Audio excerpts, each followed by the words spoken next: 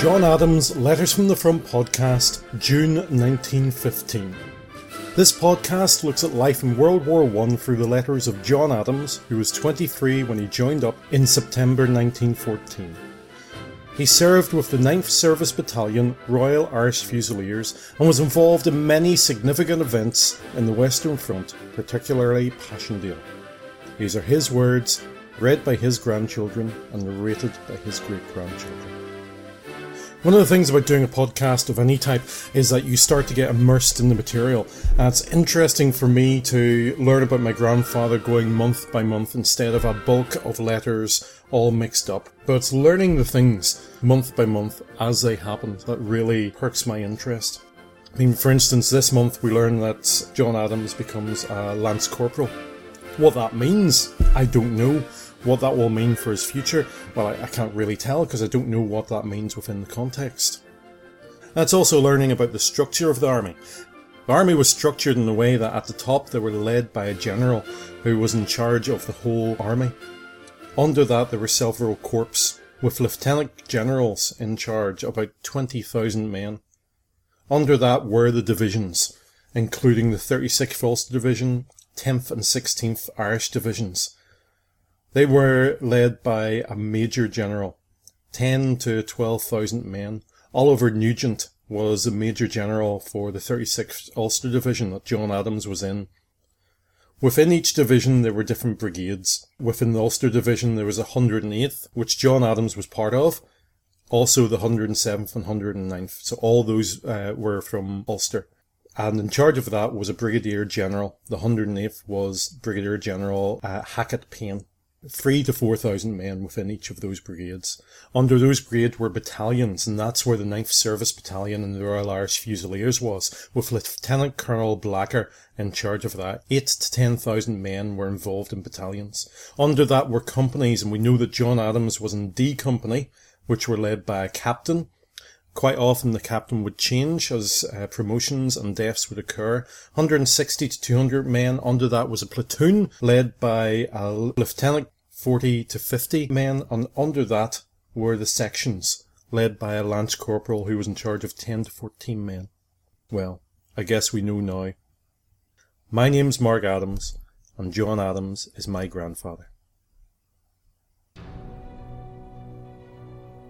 On the 8th of May 1915, the 9th Service Battalion, Royal Irish Fusiliers, along with nearly 17,000 other men of the 36th Ulster Division, paraded in Belfast.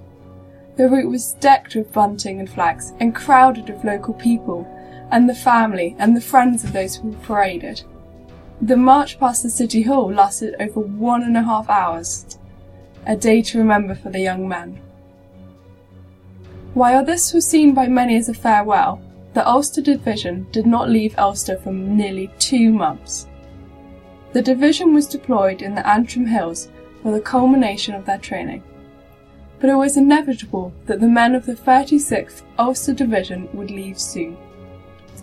As Philip Orr wrote in his book, The Road to the Somme, the authorities realised that as the 12th of July approached, it would be undesirable for the men to remain in Ulster during the Orange celebrations. The worry of civil unrest in Ireland was still there, and it would be best to get the UVF out of Ireland before they had ideas about what to do with their training. While the bulk of the 36th left Ulster on the 1st and 2nd of July, John Adams left a few days earlier, at the end of June, as part of the advanced party. In train to Dublin, then sailing to Holyhead in Wales, another train journey, not to the Western Front, but to Seaford in the south of England for further training. He also left with a promotion to Lance Corporal.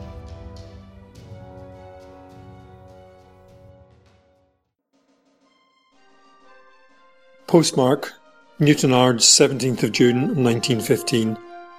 D Company, 9th Royal Irish Fusiliers, Newtownards. Dear Mother, just a line to say that we got back alright on Tuesday night. I hope Annie and Jimmy got back home safe.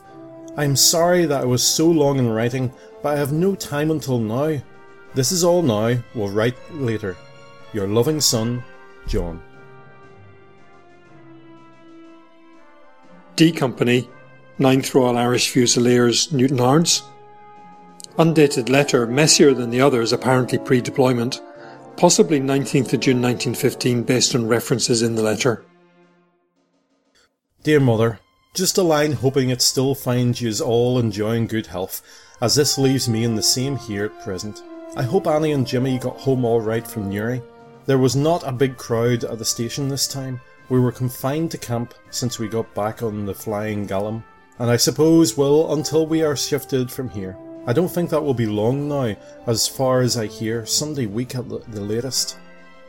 It may be a good while until we are all at home again, and we may all expect changes, for there are bound to come.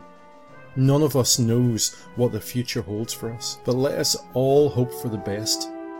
There will be no chance to see Jeannie again before we move, and there would be no use in her coming over again, for it would do none of us any good. I will write and tell Jimmy if we go by the main line, if I get any word about it. I think this is all now. Hope to hear from you soon. I remain your loving son, John Adams. Excuse the scribble as I'm in a hurry. You might tell Jimmy to write now and again to tell us how he's getting on. This is all now. It was well it was not away. Postcard, 27th of June 1915. My dear Mother, just a line to say that I am still here, but by the time you get this we will be on the road from here. We are going by the main line, but we will hardly stop at any stations. There are 60 of us going in an advanced party. The rest of the battalion will not shift until Wednesday or Thursday. I hope yous are all keeping in good health, as this leaves me in the same here at present. I will write you as soon as we get settled down. I think this is all now, as we are still packing up. I remain your loving son, with best love to all at home. J. Adams. From personal notes, date not specific, June 1915. Promoted Lance Corporal, went with advance party to Seaford, Sussex, England.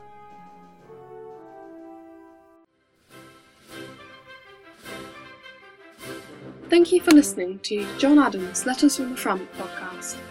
To find out more about John Adams and his family, visit www.johnadams.org.uk/letters, and you can email us with your comments or questions at letters@johnadams.org.uk.